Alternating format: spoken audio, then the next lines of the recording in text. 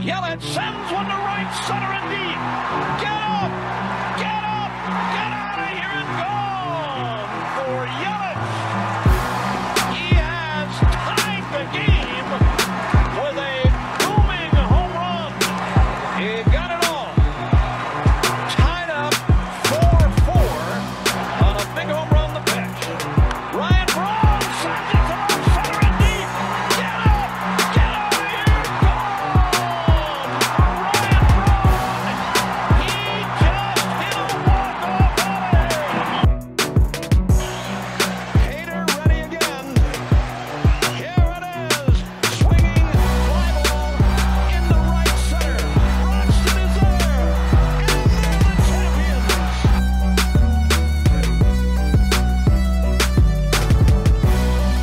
What's going on, Ball and Glove loving Brewer fans? Welcome to the Brewers Trilogy podcast presented by the Wisconsin Sports Trilogy. I'm your host, Tyler. You can find me on Twitter at Tyler Kurth or read my articles by following Reviewing the Brew on Twitter.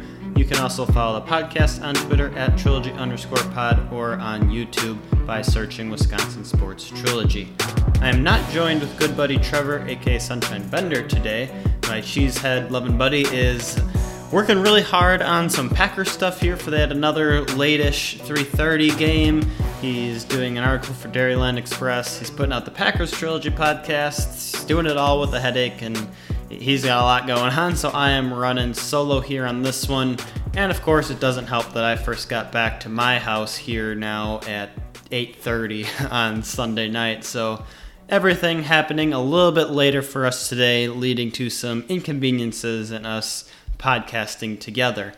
But today I just wanted to cover the non-tender deadline again, but this time I wanted to take a bird's eye view. Hey, like who else out there in the league was non-tendered?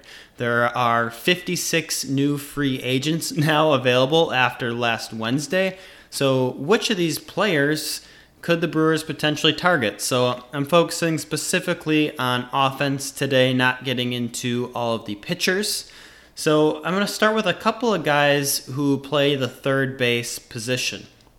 And the first one's a familiar name, Travis Shaw. He was DFA'd again. So could a reunion to Milwaukee be coming?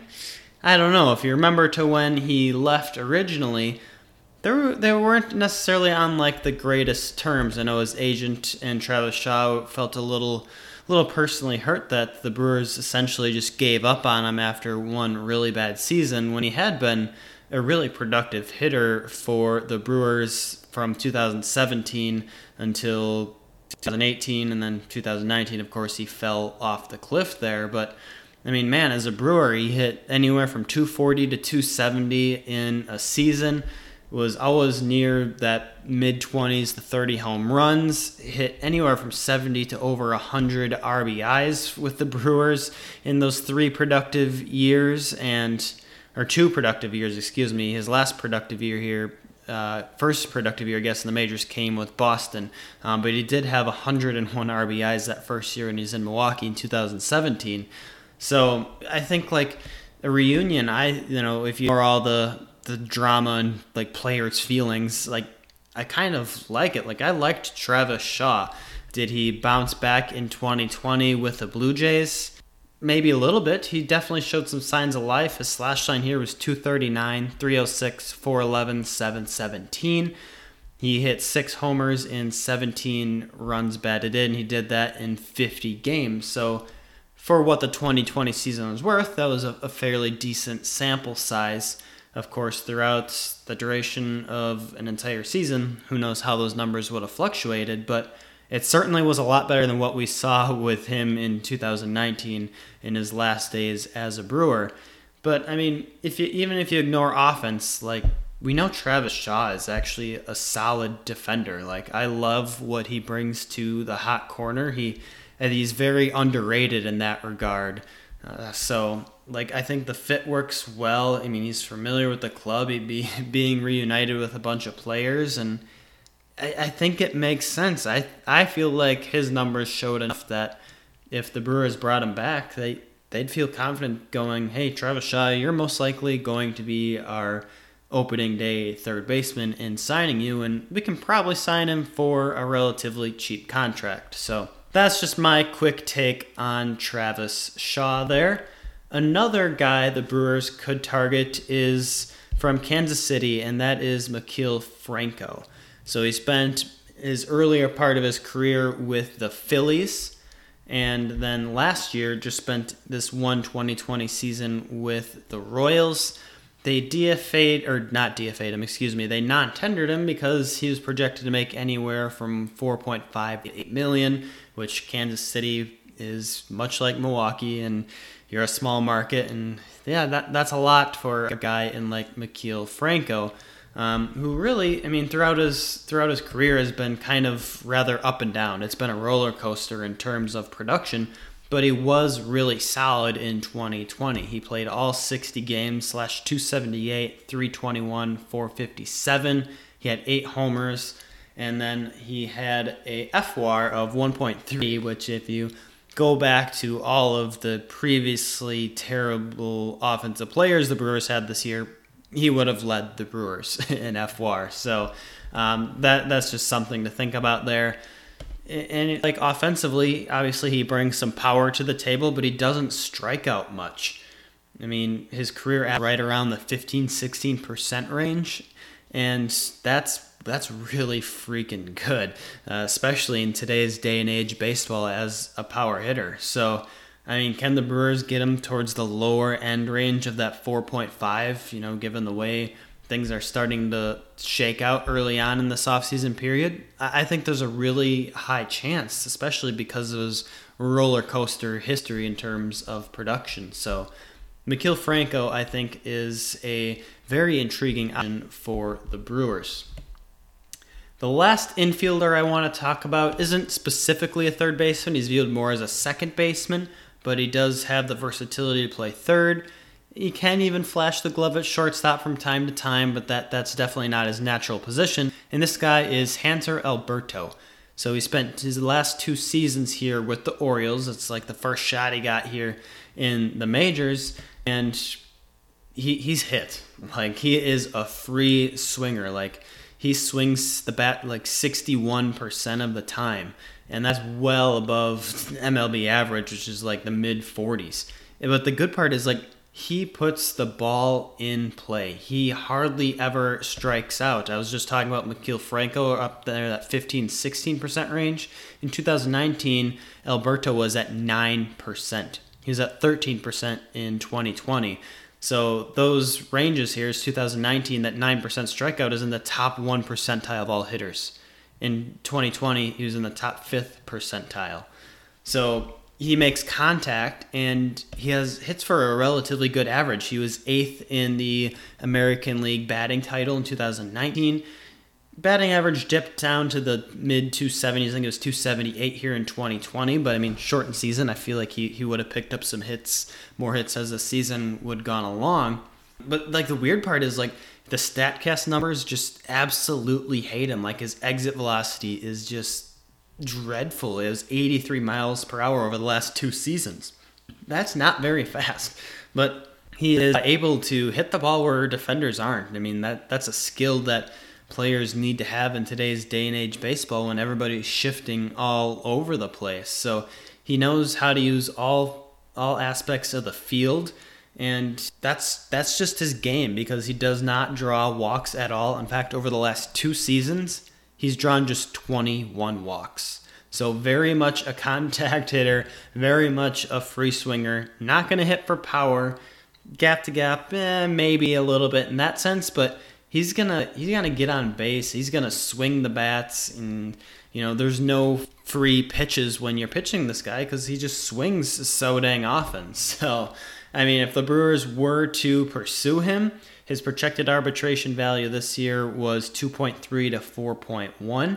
I feel like he's going to draw a fair amount of interest given his history in hitting and, hitting for a higher average. So I bet you he's one of the rare exceptions where you're going to have to pay, that $3.5 to $4 million range to get this guy. But, I mean, logistically, he could be a fit, especially if the DH is there in 2021, because then you can just let Keston DH, and you have another good hitting second baseman now in Alberto to plug in there. So I feel like that would be perfect. he could play third base. He's not, doesn't fit that natural power profile that you like in third baseman, but could be an option depending on who else the Brewers tend to sign here. But very much a lesser-known name in the MLB, and I'm very intrigued by this Hanser Alberto as a potential fit for the Milwaukee Brewers. When you get to the rest of the non-tenders, there was just a crap ton of outfielders from all over the place. It's insane. So, naturally as fans were like, oh, just take this outfielder, stick him at first base. Done. That's going to be so good for the Brewers. Like, yeah. And I feel like the biggest victim that a lot of people fell into this too is Kyle Schwarber being DFA'd, or not DFA'd. Why do I keep saying that? Being non-tendered by the Cubs. So, he was getting up there price-wise, projected to earn $8 to $9 million this year, but the dude has never played first base. I went back and checked. It says, when I go back and look at his defensive game log, it does say 1 game played, but then with innings there, it says 0. So I'm not exactly sure what happened. I'm just going to read that as he has never played first base in a professional major league game. So what on earth makes you think that's a great idea? No, I'm not buying it. Like, if the Brewers were to get Kyle Schwarber, it's with the DH, play the occasional outfield when one of the other guys, well, he's actually a fairly good, decent defender, I guess. He could play the outfield, whenever.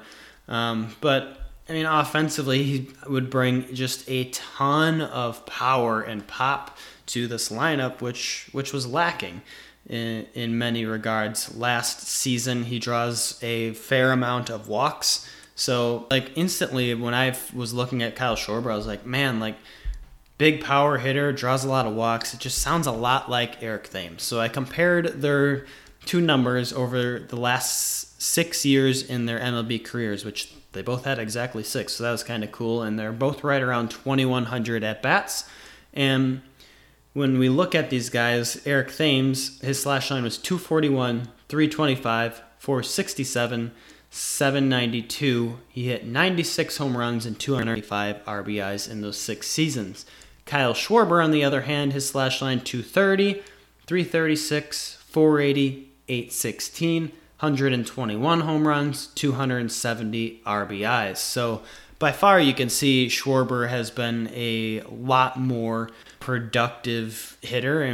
Because I even factored in the 2016 season into one of those 6 seasons where he was injured pretty much the whole time up until the World Series. So, Kyle Schwarber, while I thought kind of the profile of his offensive game was similar to Thames, he would be an upgrade. But are the Brewers going to fork over the money for him? Is he a good fit in this outfield? Because there's no way that I think the Brewers say, hey, we want to make a project out of you. You're going to be our starting first baseman every day without ever playing there before. No, it just doesn't make sense to do that.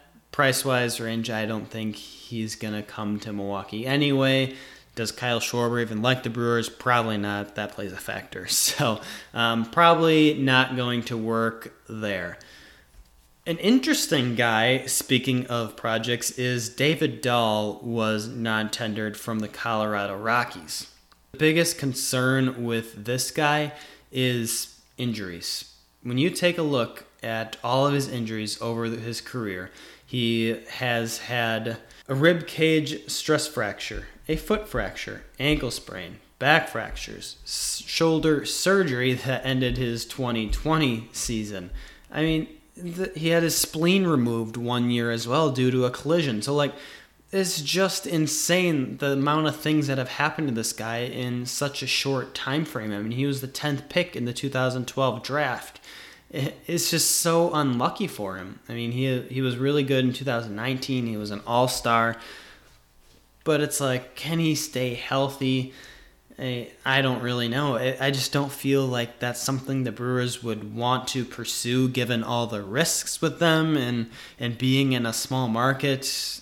I don't feel like that's something the Brewers are going to go out there and look to do, despite how intriguing it may be. Another guy who is injured and was non-tendered was Danny Santana, the Rangers. He is expected to be ready 7 months from now. So, that's All-Star break of next season. I don't foresee the Brewers going that route. Eddie Rosario was non-tendered by the Twins. I mean, really good power hitter. He's gotten MVP votes the last 2 seasons. Batting average throughout his career is at .277. So, I mean, as an outfielder, like, yeah, he hits from the left side. Sure, I would absolutely love to get a guy like that in our outfield. But, I mean, the Twins essentially non-tendered him because he is getting so dang expensive, and this is his last year of arbitration. He made $7.7 million last year. I don't have his projections pulled up in front of me, but either way, just that price range is going to make him not a good fit for the Brewers unless, of course, they would happen to move on from like Lorenzo Cain or Avi Garcia, one of those other 2 expensive outfielders that we have. Then the last guy I want to talk about from the outfield here, Adam Duvall from the Braves. He has had a roller coaster year. You might remember him from, or career. You might remember him from the Reds. Very much up and down, but he just absolutely killed it in 2020. In a shortened season, he hit 16 home runs, drove in 33 RBIs, and slashed .237, .301, slugged .532. So, I mean, guy was just unreal. I mean, you combine that with pretty much anyone from the Braves offense. Like, no wonder why they were so damn good offensively. You're thinking like Marcell Ozuna, who was there as well. So the rumor is that the Braves are looking to bring him back. Not sure what's going to happen there. I mean, this was his first year with the Braves was 2020. I mean, if I was him, I wouldn't leave this good situation. I mean, you should get a pretty good pay raise from the Braves, who have not been afraid to fork over money as of late. So it'll be interesting to see what happens there with Duvall. So those are all the guys I wanted to talk about. Obviously, there was a lot more. 56 guys, as I mentioned earlier, are now free agents as of the non-tender deadline. There were obviously a lot of pitchers, a lot of outfielders, and then the infield group was just much rather limited, so I wanted to hit on a couple of the major key guys. And now that I'm thinking about it, another reason why I really loved Hanser Alberto was because of the guys tendered on last Wednesday here, he had the second highest WAR out of all the players over the last 2 seasons. Kyle Schwarber was first at 3, and then Alberto was at 2.3, I believe, after that. And then there was a big drop-off in players after that. So, like I said, lesser known name guy, but I think he'd be a very good fit for the Brewers. But, I mean, a lot is going to happen in this coming week here as we go along. The winter meetings are starting Monday, December 7th. They're going to be virtual. How that's going to impact, the news that we get and the excitement level surrounding it, I'm not entirely sure at this point. It's the MLB. I'm sure Heyman and Bob and everyone will be, sharing information, whether it's correct or not, who knows. But the next 3 days, it's going to be a lot of fun for the world of baseball. Maybe the Brewers make some moves, some signings, or some trades. I don't know, but I think we will. I don't really have a plan. If something big happens, I might do an emergency podcast. If I'm feeling really spontaneous, I might wait until all of it's done and just recap it next Monday. I don't know. I guess we'll see on how big of a move they actually make, or if it's like a David Stearns like small low key signing and everyone's just kind of excited about it. Then maybe I'll wait. But winter meetings, it's one of the best times of the off season. I would fully expect the Brewers to make at least one trade here in the next week, whether that's a major or a minor one. I don't know, but lots to look forward here in that regard. We will recap it for you all in some fashion, depending upon what happens in our next podcast. So until that time, I will talk to you later, Brewer fans.